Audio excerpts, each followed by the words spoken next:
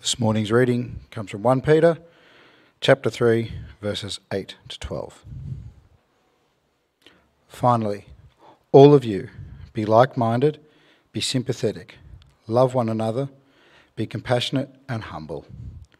Do not repay evil with evil or insult with insult. On the contrary, repay evil with blessing, because to this you were called, so that you may inherit a blessing.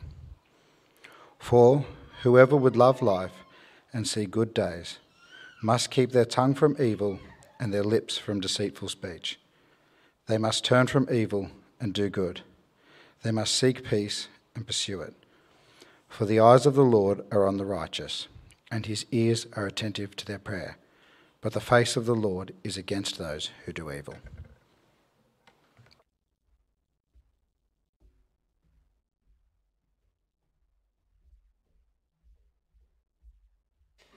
Thanks, Tom, for doing the Bible reading. Thanks, Michael, for leading us through our service so far. And good morning, Riverbank. As we begin today, I want to share something with you that I've observed about myself and perhaps you've noticed in yourself too. I've noticed that in life, I often think that the way I do things is the normal way. My routine, my habits, my lifestyle are the normal, natural and correct ways that people live. But throughout life, I've also realised that perhaps my ways aren't always normal. Maybe at a sleepover when I was young, or when I moved into a share house, or when I travelled internationally, I come to realise that maybe my ways aren't the norm, and in fact, maybe they're the odd ways at times. For instance, in Tasmania, when we talk about football, what are we talking about? AFL. But when I moved to Brisbane, whenever we talked about football, it was assumed that we were talking about rugby. Yet when I was in America, football was gridiron, and I'm sure if you were in Europe, it would be soccer. So, are we the odd ones? Or with the normal ones? Who's correct? Now this is only a minor example, and most people often argue that they are the normal ones. But I wonder if you've ever thought about your life as a Christian. Are the majority of your routines, habits, and lifestyle considered normal? Or are we in fact the odd ones? Over the past few weeks, as we've been looking through 1 Peter, we've been challenged to consider how Christians, as wives, as husbands, how are we supposed to conduct ourselves? And the week prior, we looked at, as Christians, how are we supposed to respond to authority? And as we continue our series this morning, we're going to explore how Christians are supposed to act toward one another and toward our enemies. And to help us do this, we're going to look at 3 things. Firstly, what it means to bless one another. Secondly, what it means to bless our enemies. And thirdly, what it means to inherit a blessing. And as we look at these 3 things, I want you to consider, are we being called to be the normal ones that fit in, or the odd ones that stand out? So, firstly, let's look at what it means to bless one another. Peter begins in verse 8 with a series of 5 verbs used to describe how Christians should interact with one another. It's a list of how we can bless one another as a church. But as we explore this list, there is something helpful that I want us to acknowledge from the outset. That is, that the church is not perfect. If it was, Peter wouldn't have needed to write this list. But the scattered Christians Peter writes to, and Riverbank Christian Church, are not perfect churches.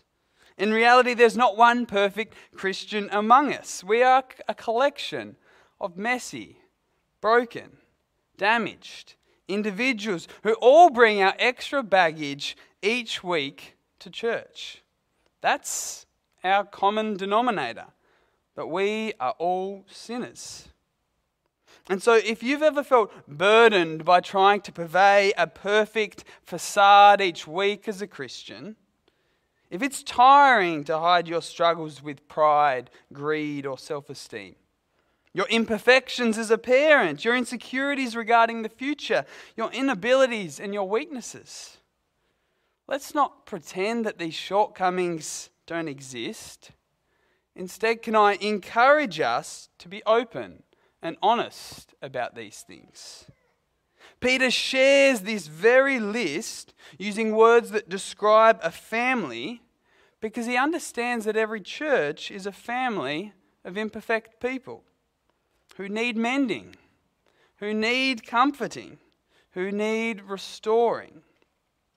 And Peter anticipates that the church will be blessed if Christians can demonstrate these family-like traits.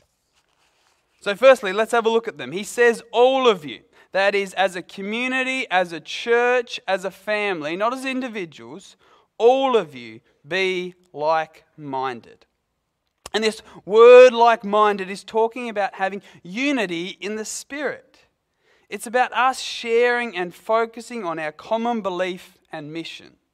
Instead of us being distracted, what I might call our preferences, our preferred worship style, preferred way that the church should spend our money, preferred political views, even our preferred seat to sit in. Alternatively, Peter urges Christians to be like-minded in our aim, because we're all on the same team. Which is partly why we have a Vision 2030, isn't it? To help unite the work we do together. Secondly, he says, all of you be sympathetic.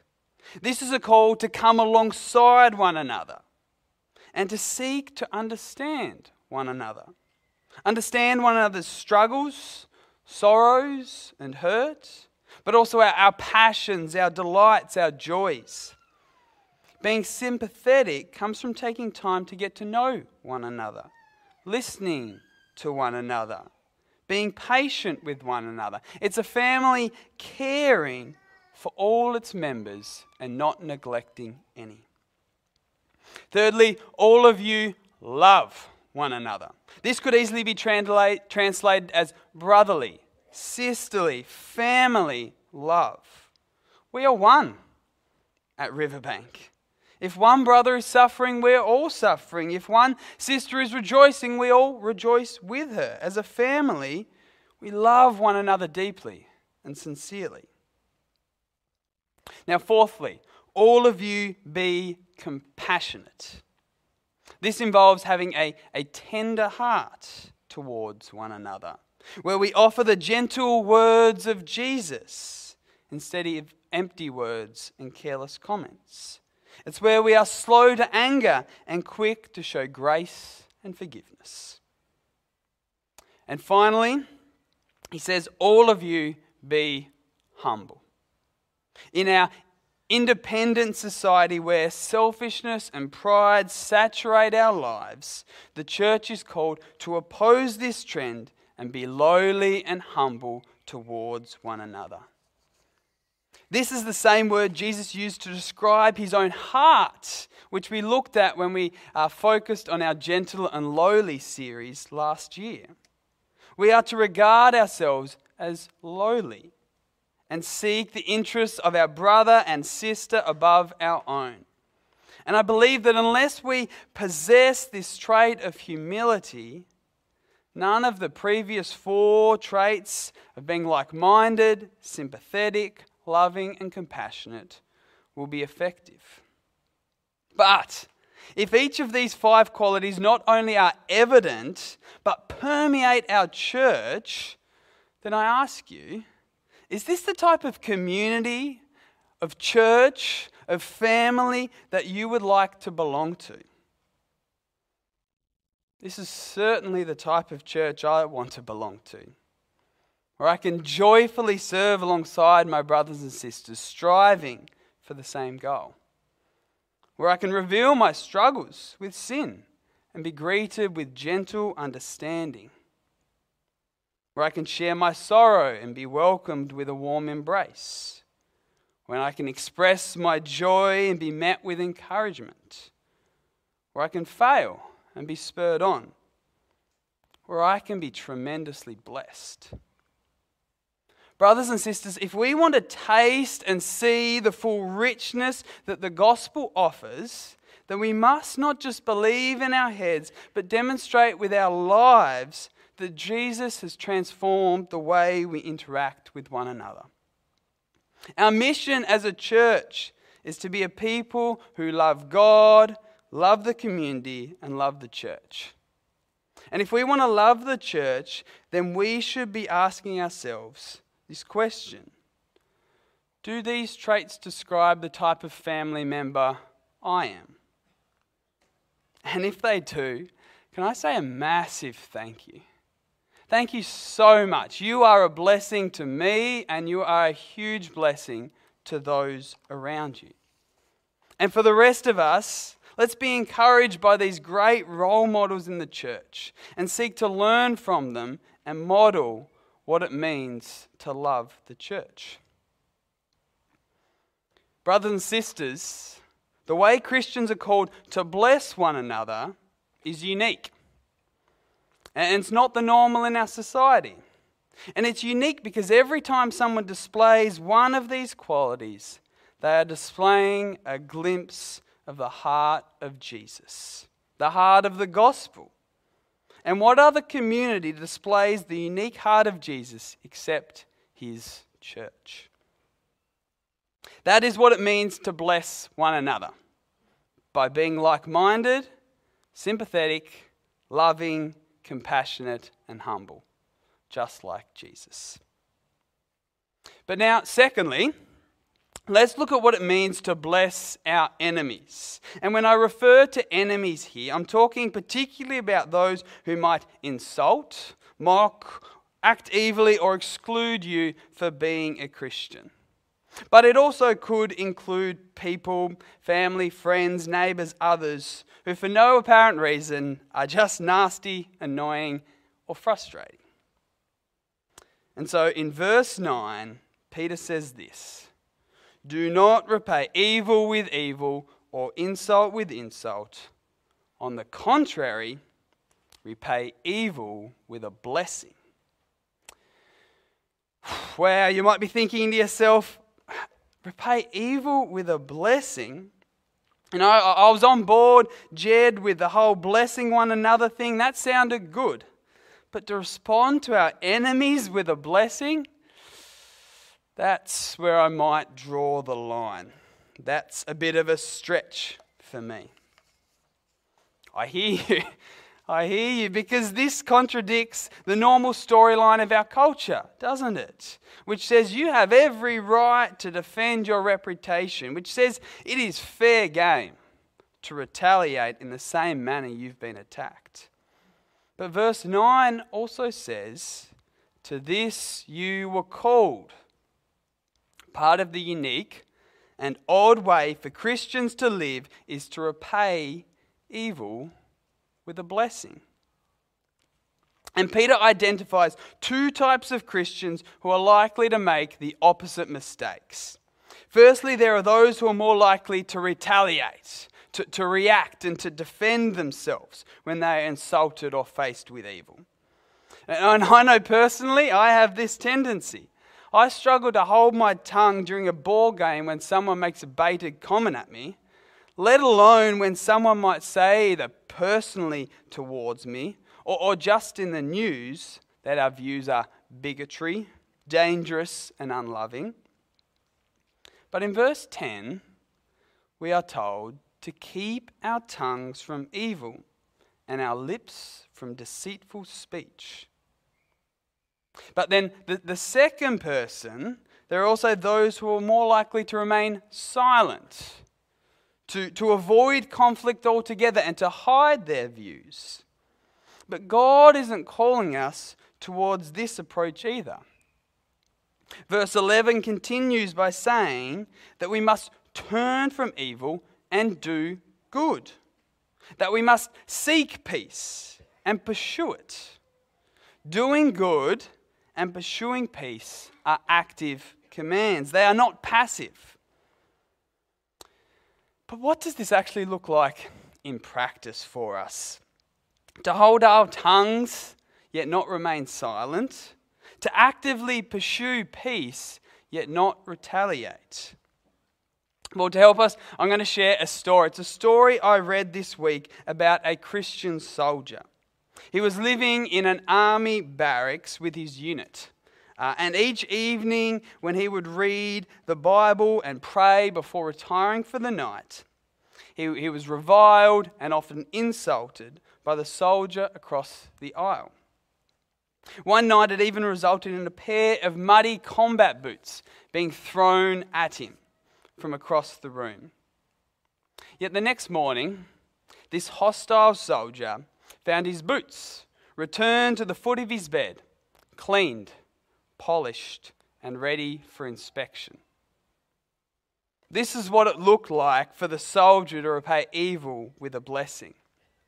And because of his witness, several of his fellow company became Christians as a result. Isn't this a great example of what we've been looking at the last 2-3 weeks? Living such a good life that though they accuse you of doing wrong, they may see your good deeds and glorify God on the day He visits. Brothers and sisters, souls are not won through winning arguments or by avoiding conflict. They are won by actively pursuing peace.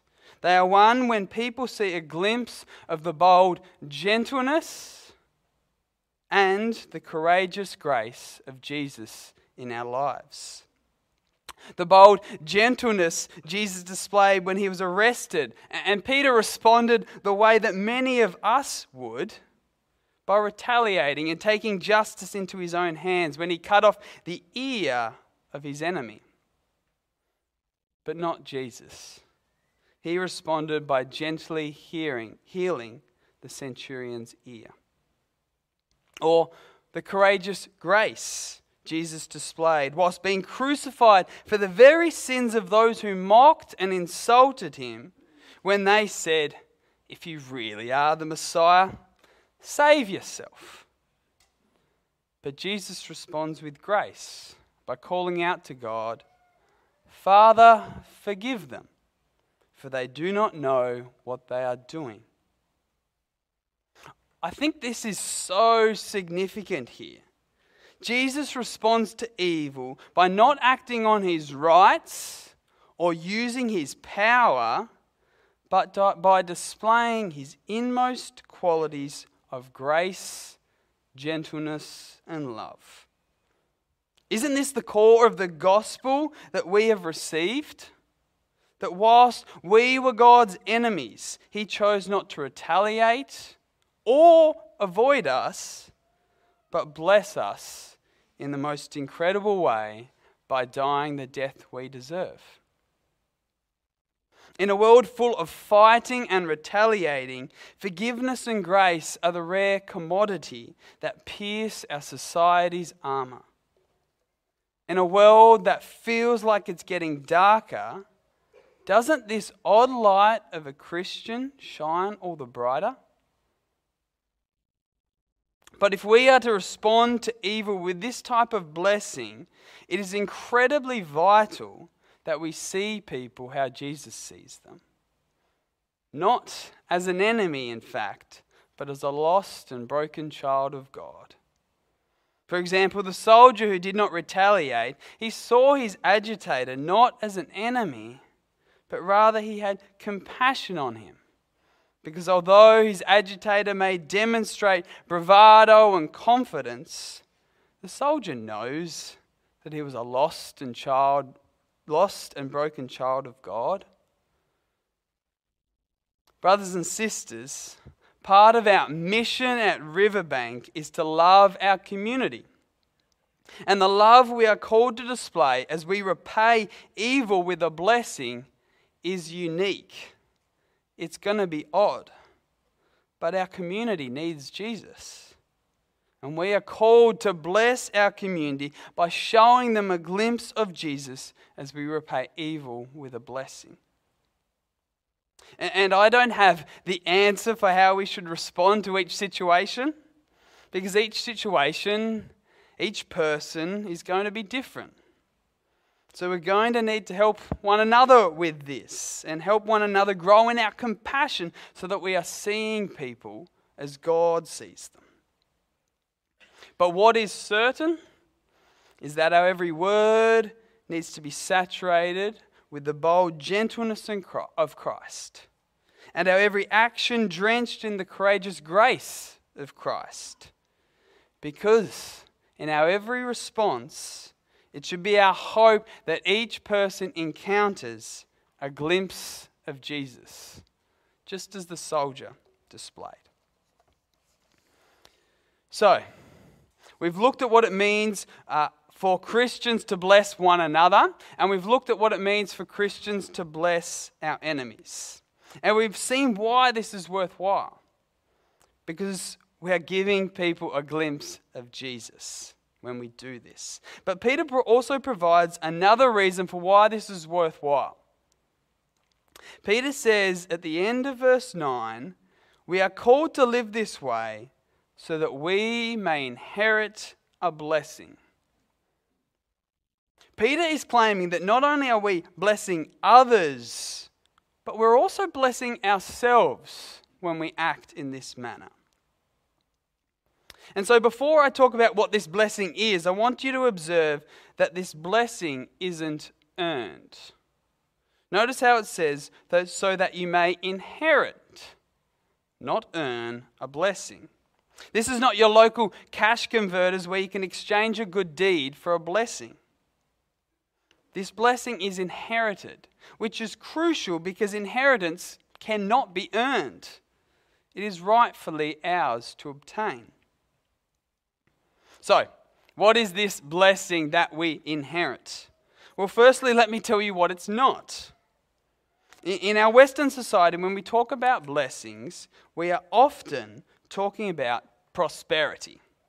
For instance, we might say we're blessed if we receive a promotion, or if we get a new car, or if we're free from struggles, or if we have food on the table. Blessed often equates to comfortable, prosperous life. And these things can be wonderful, can't they? But God often talks about blessings in a different light. In fact, throughout the whole New Testament, blessings never refer to material prosperity or comfortable circumstances. Typically, in fact, it refers to the opposite of poverty and trial. For example, Jesus' Sermon on the Mount in Matthew 5, he says, "Blessed are the poor, those who mourn, the meek, the hungry, the merciful, the pure in heart, the peacemakers, and those who are persecuted." So, what is a blessing? Well, one author writes, a blessing is anything God gives that makes us fully satisfied in Him. Anything that draws us closer to Jesus. Anything that helps us relinquish the temporal and hold on to more tightly to the eternal. We are blessed when we choose to bless one another and when we choose to bless our enemies, because we are choosing to be satisfied by God, not comforts. We are choosing to draw closer to Jesus, not prosperity. We are choosing to relinquish the temporal and hold more tightly to the eternal. We are choosing to live out our identity and worth in Jesus, not humans. An identity which declares that our value is determined completely and solely by a supreme God who created us in His image, who redeemed us from the grave, and who loves us unconditionally. Whereas when we choose to repay evil with evil, we choose to live under our old identity, an identity which is fragile when we retaliate, which is insecure when we stay silent.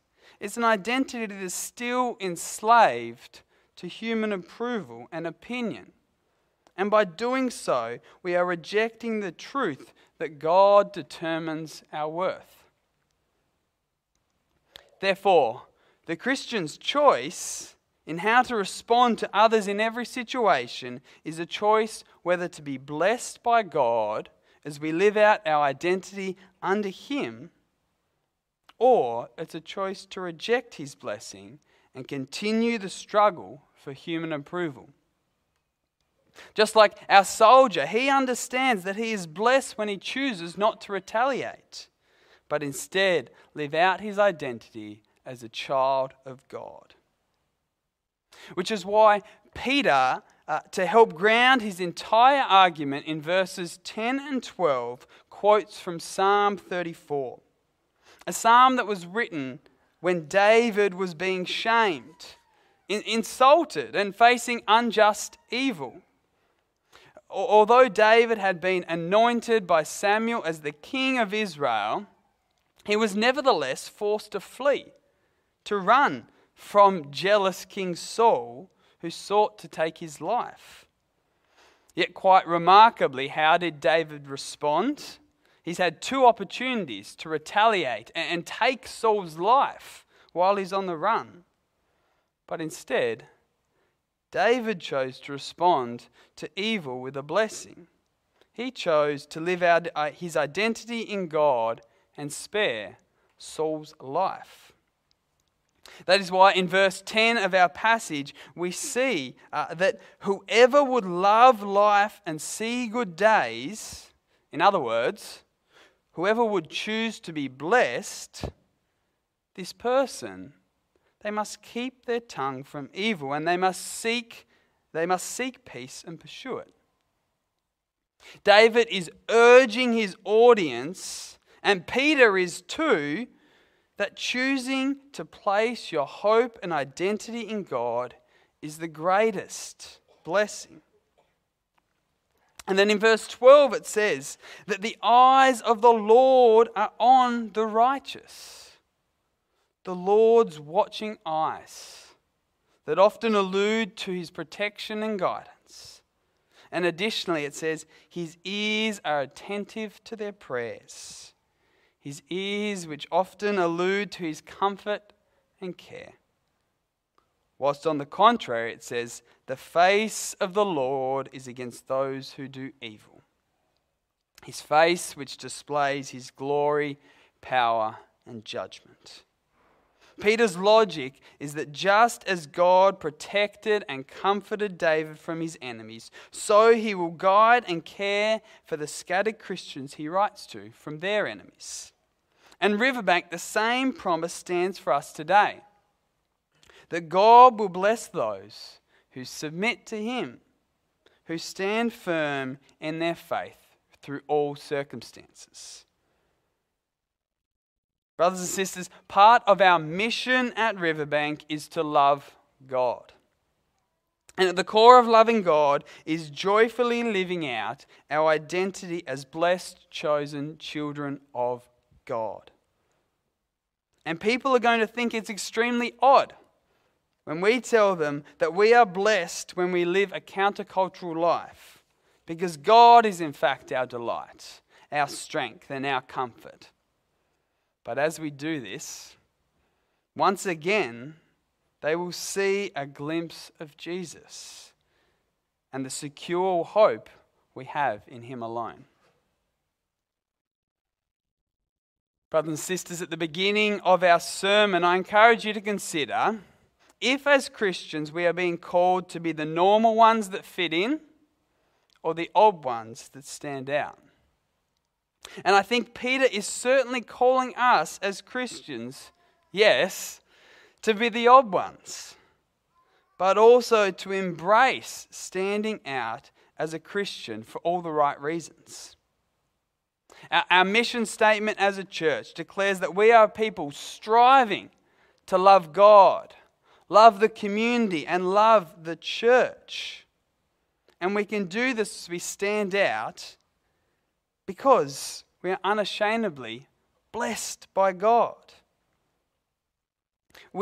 Our mission statement declares that we're a people striving to love our community. And we can do this as we stand out because we bless our enemies. And our mission statement declares that we are a people striving to love the church. And we can do this in a way that stands out because we uniquely bless one another. This mission is printed on our foyer wall. And as we, Riverbank Christian Church, strive to achieve it together, may people be drawn to how unique and odd we are, because they are receiving a glimpse of Jesus. And as a result, may they come to glorify God with us on the day He visits. Amen. Let's pray.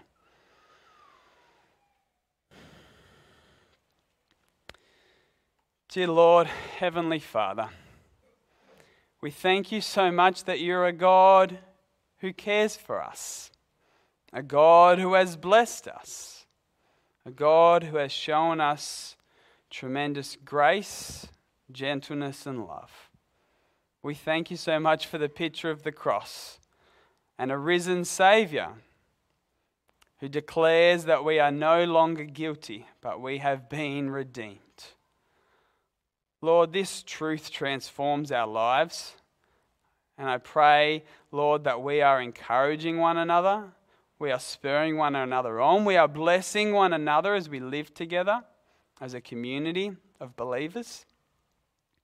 And Lord, I pray, give us strength and boldness, a gentleness to also love our enemies. Lord, those who we may find difficult to be around. Lord, help us to respond to evil with a blessing, to give them a glimpse of Jesus. Because, Lord, you have restored us, and we know the blessing that comes from living out our identity in you. You are a tremendous God, a God who has gone before us through Jesus and given us a great example of how to do this. Lord, we need help in this, and so we ask for your Holy Spirit's guidance in every step of the way. And Lord, we pray that as we strive, we will strive to be a church who loves you, who loves our community, and loves the church for the glory of God alone. We pray this all in your name, Jesus. Amen.